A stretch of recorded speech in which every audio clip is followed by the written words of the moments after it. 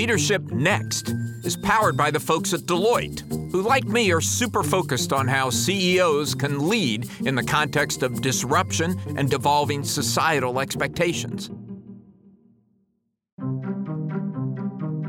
Welcome to Leadership Next, the podcast about the changing rules of business leadership. I'm Alan Murray, and I'm here with my favorite co-host, Ellen McGirt. Ellen. And not just because I'm your only co-host. That's that right, Alan? Because you are the best co-host. Oh, this is the best part of my day. Well, and we also had a great interview this week with Alexander Hardy, who is the CEO of Genentech, one of the oldest biotech firms. It was founded in 1976 in San Francisco, then was acquired by Roche in 2009. And I think a lot of people at the time were worried about what a big company takeover would do to the entrepreneurial spirit of the company. But I think what we found is that entrepreneurial spirit is alive and well. It absolutely is. And people seem to be happy there. Talent did not walk out the door. They've been on our best companies to work for list the past 22 years without interruption. So one of the reasons I know that we were both interested in speaking with him is because of their commitment to diversity. One of the first things he did when he became CEO in 2019 was establish a chief diversity officer who reports directly to him.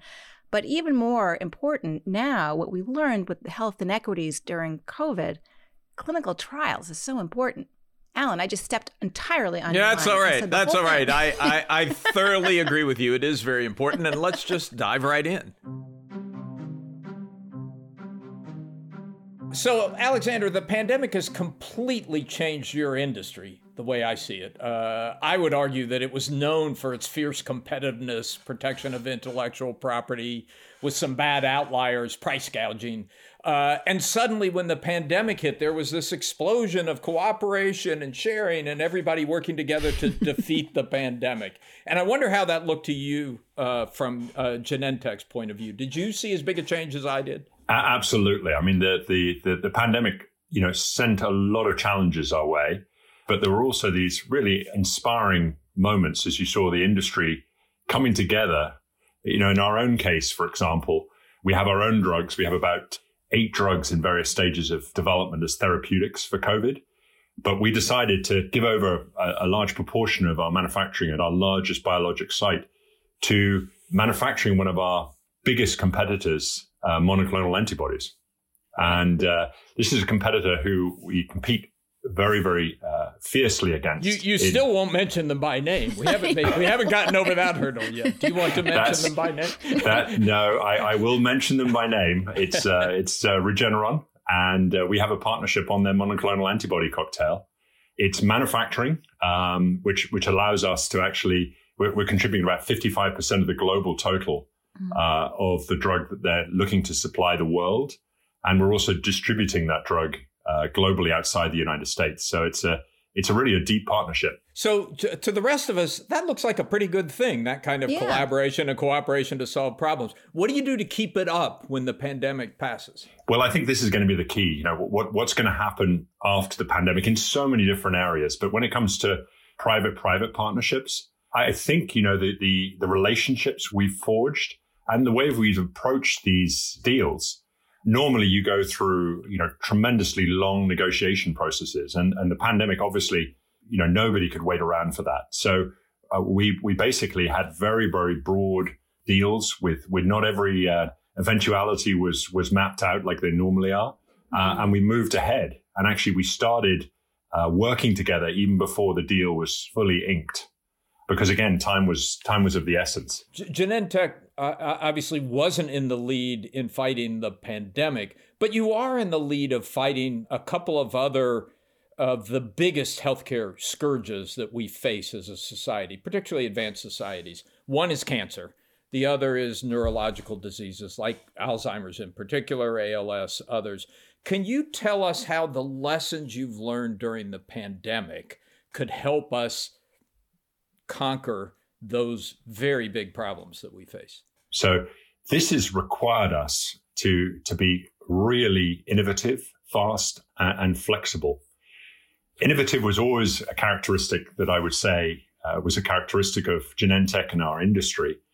Fast and flexible, not so much. Again, that focus on in many cases, perfection meant that sometimes we moved slower than we really needed. So during the pandemic, because we've had to, we've really pushed down decision-making down the organization.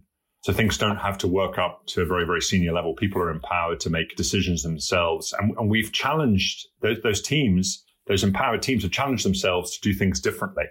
And the speed of change has been really remarkable. So, for example, it would normally take us from FDA approval to initiating a study, in some cases, 4 to 5 months. During the pandemic, we did that in 3 weeks. A tech transfer between manufacturing plants. We shifted production around. We've done that in 3 weeks, and that has taken us 8 to 12 months before the pandemic to move one of these biologics lines from one site to another. So there's so many opportunities here for us to do these things differently. Some of them come from the pandemic. Some of them, I think, are the results of technological trends and scientific understanding, which is starting to break as we speak. One of the things that clearly came up during the pandemic were the inequities in our health system. And it's painful blessing that this is now front and center and very serious people are talking about it in a new way. You wrote a really important piece on how that looked from your point of view. Can you talk us a little bit about what that was and what you decided to do about it? Yes, Ellen. I mean, we were already focused on the topic of equity and particularly health inequity, because that's obviously directly in our lane. So we were watching for this. I mean, we already were aware of and working to address these topics, but we were looking for it in the pandemic. And unfortunately, we saw it very, very early on. We were looking actually at anonymized electronic medical record data, which would get huge data sets. And we could see really that just before it sort of broke publicly, we could see that the rates of hospitalization and death in underserved populations was greater than the overall population. And that spurred us into action. We realized that, clearly our own development efforts needed to make sure that we were recruiting into our studies these underserved populations because they were suffering in a really unimaginable level. As we all know, it's not just the virus that they're facing, right, but health equity issues that spanned the whole continuum from diagnosis to treatment, as well as underlying conditions. So this has been one of the big themes for us from the pandemic, and one that, whilst partnerships will have to see, I am absolutely convinced that the focus on health equity is something that's going to continue beyond the pandemic, and it has to. We have a really significant responsibility as an industry society to never let these sorts of issues impact these populations as they've done now. All right, so let's pause there for a minute. The issue of health equity, and especially this focus on boosting diversity in clinical trials, is clearly top of mind for Genentech, but we thought it would be helpful to get a little bit more insight into the problem. So I connected with Diana Zuckerman. She did her postdoctoral work in epidemiology and public health at Yale Medical School, and now she's the president of the National Center for Health Research, a nonprofit think tank. Dr. Zuckerman, welcome to Leadership Next. Thanks so much. You sent me to prepare for this a chapter in your book on clinical trials. This was 2009, and you warned me before we began that things haven't gotten much better. Can we start by just laying out the scope of the problem we're facing here? Sure. So it's not that people don't know that diversity in clinical trials is really important. In fact, a law was passed decades ago to require that federally funded research have diverse populations. The problem is that the law doesn't apply to every federal agency.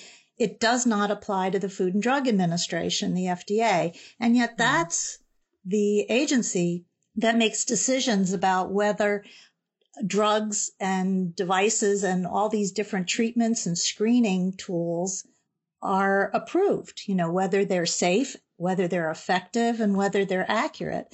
And so you would really want those to be tested on all people. Right. But that's right. They aren't. The example that always haunts me, I do cover race and culture here at Fortune, is the experience of Black women breast cancer patients.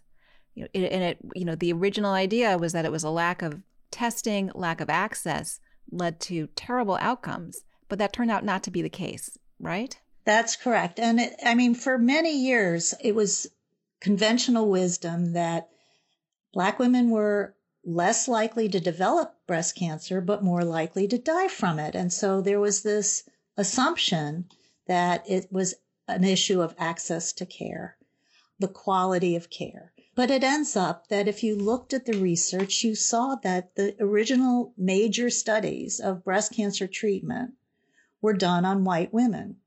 And so they did not have women with, for example, triple negative breast cancer, which is a type of breast cancer that African American women are more likely to have than white women.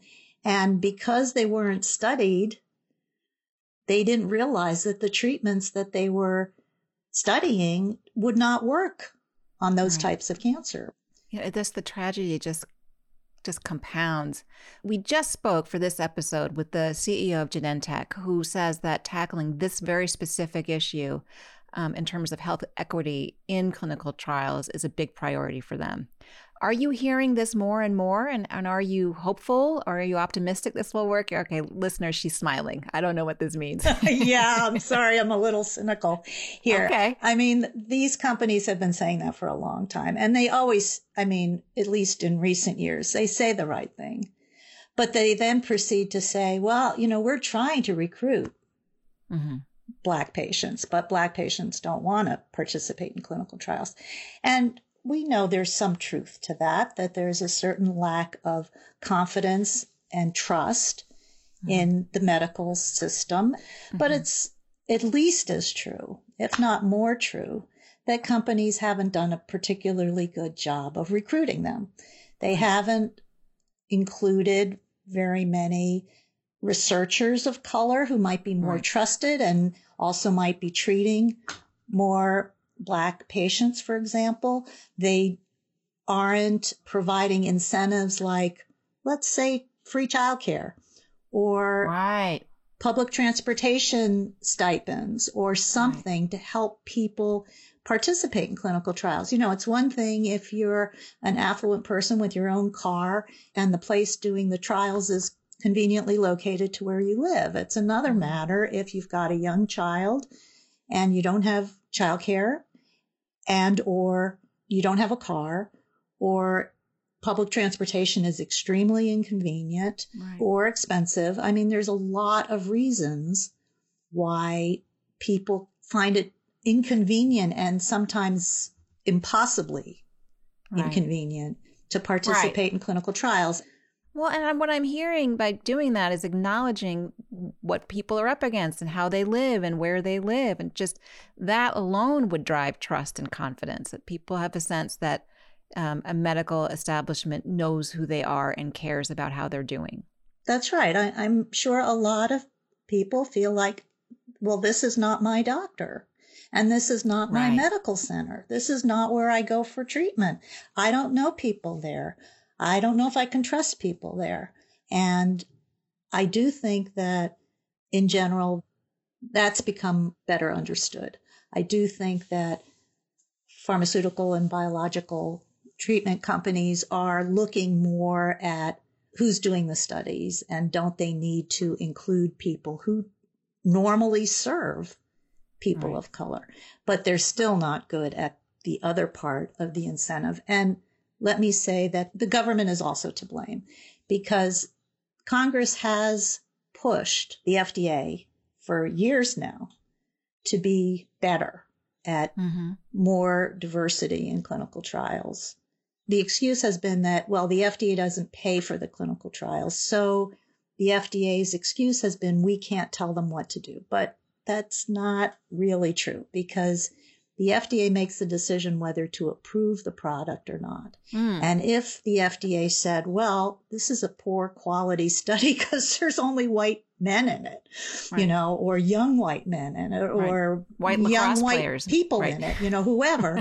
If they said that, I promise you, if they said we can't approve this product because the quality of the research is not good enough, or if they said, look, we're going to approve this product, but only for white men or white men under 50 or, whatever, no company wants that. They want their product to be used by the maximum number of patients. So that would be a huge incentive.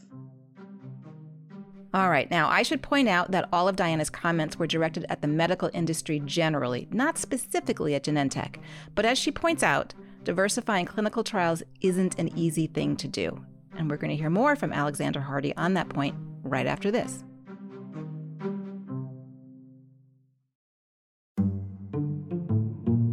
I'm here with Joe Ukazoglu, who is CEO of Deloitte US and had the good sense to sponsor this podcast. Joe, thanks for being with us, and thanks for your support of our second season. Thanks, Alan. Pleasure to be here. Over the last decade, we've seen more and more CEOs speaking out on social issues. Issues like gun control, gay rights, racial justice. But that really reached a peak in 2020 with the outpouring of business commentary on the George Floyd killing, and then again in January when the mob stormed the Capitol. What's going on here? Well, the last number of months have clearly been a test, and I hope there's a general consensus that business has passed. There have been so many moments over the past number of months where we in business have demonstrated not just the willingness, but the imperative to speak out for what we believe in, to call out improper conduct and help drive change in society. Our people expect that. Our clients expect that. I think this is at the core of what we talk about in terms of stakeholder capitalism. I also think, Alan, that there's a growing realization that if we as business leaders don't speak out, who will? Business is arguably the last trusted institution in society. Trust in business has actually gone up during the pandemic, and as a result, we have a responsibility to help lead our people through these really difficult events. You have a responsibility, Joe, but you also have a risk. How do you balance that? I have consistently seen that in making that calculation, business leaders have come to the conclusion that the risk of not speaking out is greater than the risk of speaking up. Will you get 100% alignment around the message? No. But the risk to the goodwill of your people, to the allegiance of your customers, is actually greater if you're unwilling to share what you as an organization stand for. And that is more important than the potential that some percentage will not be aligned with the message that you're sharing. Joe, thank you.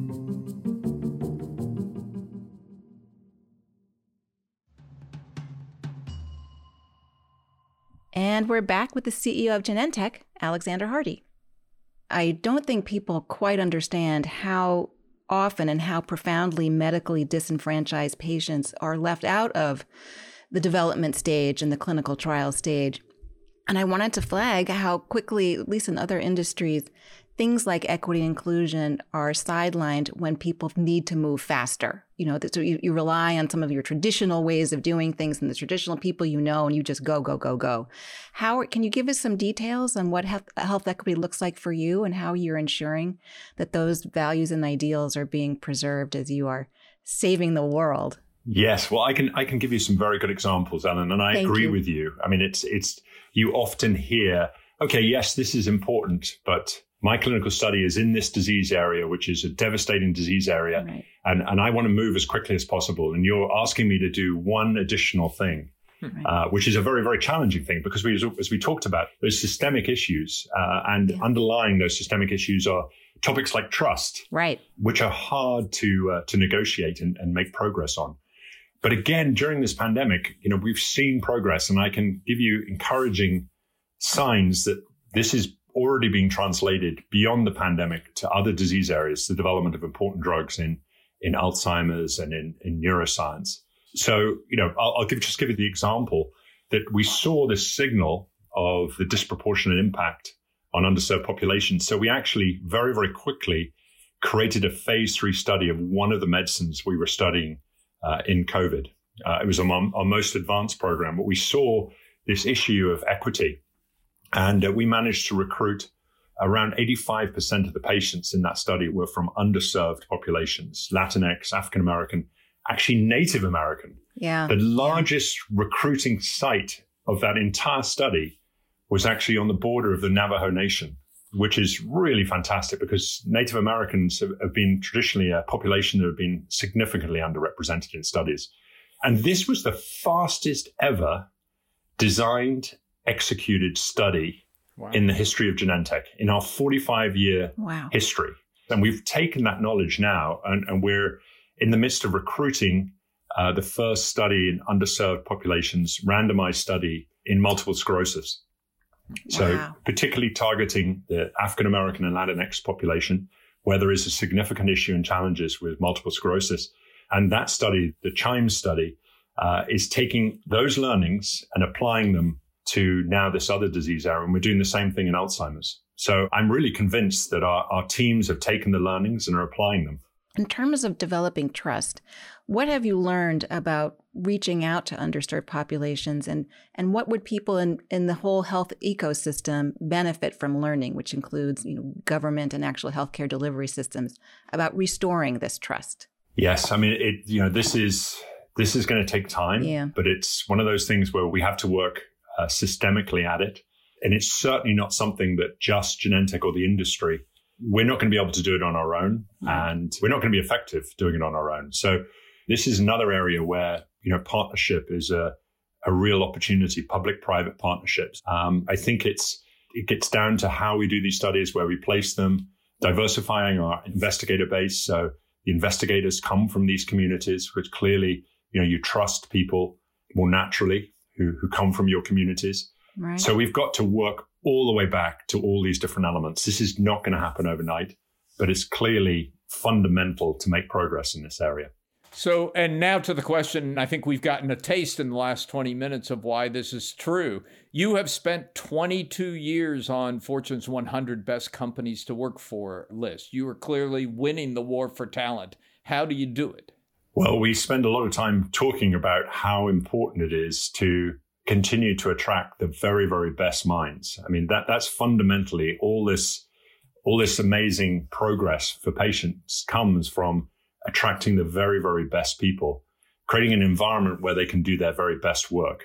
So that is a absolute focus of the executive team at Genentech. And you got to remain true to your values. And ours is a deep focus on science, a focus on patients, and always putting the patients in the center of everything we do, and then creating a culture that attracts and makes sure that people can do their very best work. So I want to stick on that culture point because, you see a lot in the press and elsewhere, people talking about the difference between being a fast-moving Silicon Valley startup and a slow-moving legacy company. And Genentech, of course, was bought 10 years ago by Roche, a big Swiss giant.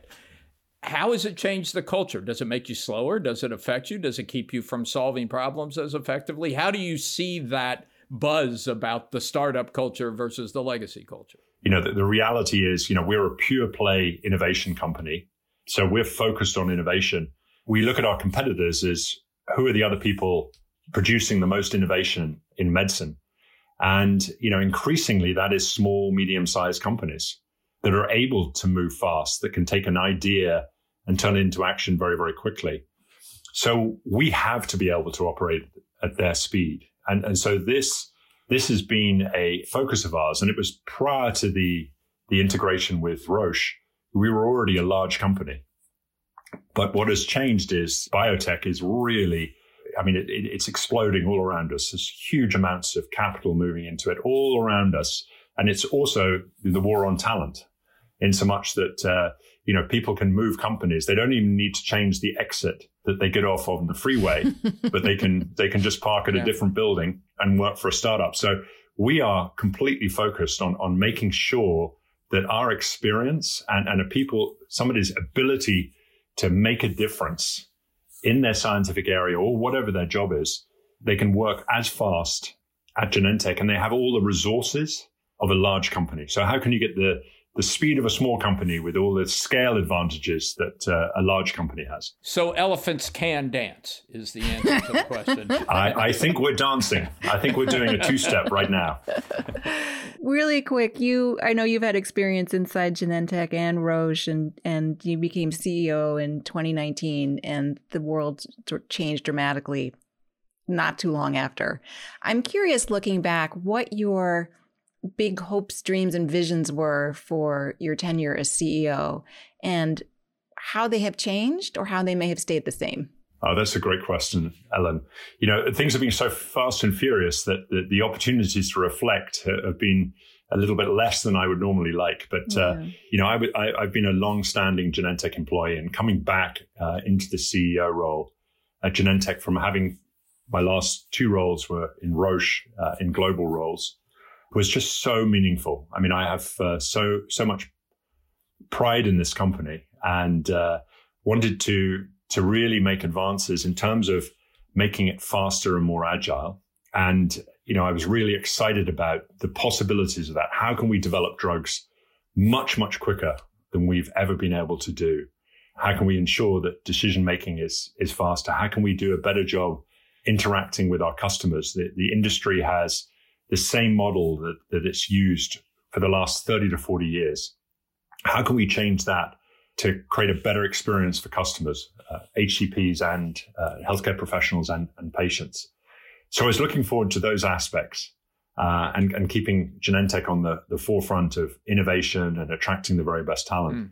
I also wanted to make progress on this topic of diversity and inclusion. And actually, one of the first things I did was to set up an office of the Chief Diversity Officer reporting to me, because I really saw this as being a really important issue, and this now being the time where we could take our focus on gender parity and broaden it out and start to make an impact on health equity.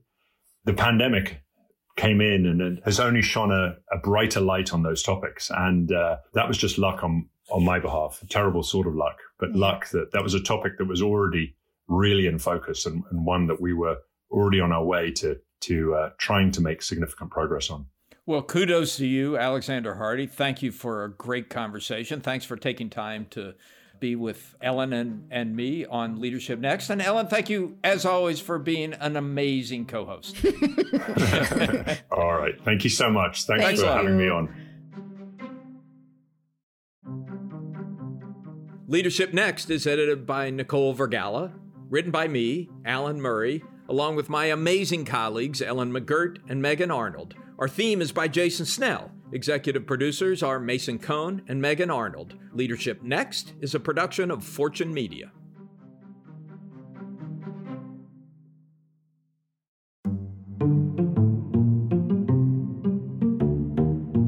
Leadership Next episodes are produced by Fortune's editorial team. The views and opinions expressed by podcast speakers and guests are solely their own and do not reflect the opinions of Deloitte or its personnel. Nor does Deloitte advocate or endorse any individuals or entities featured on the episodes.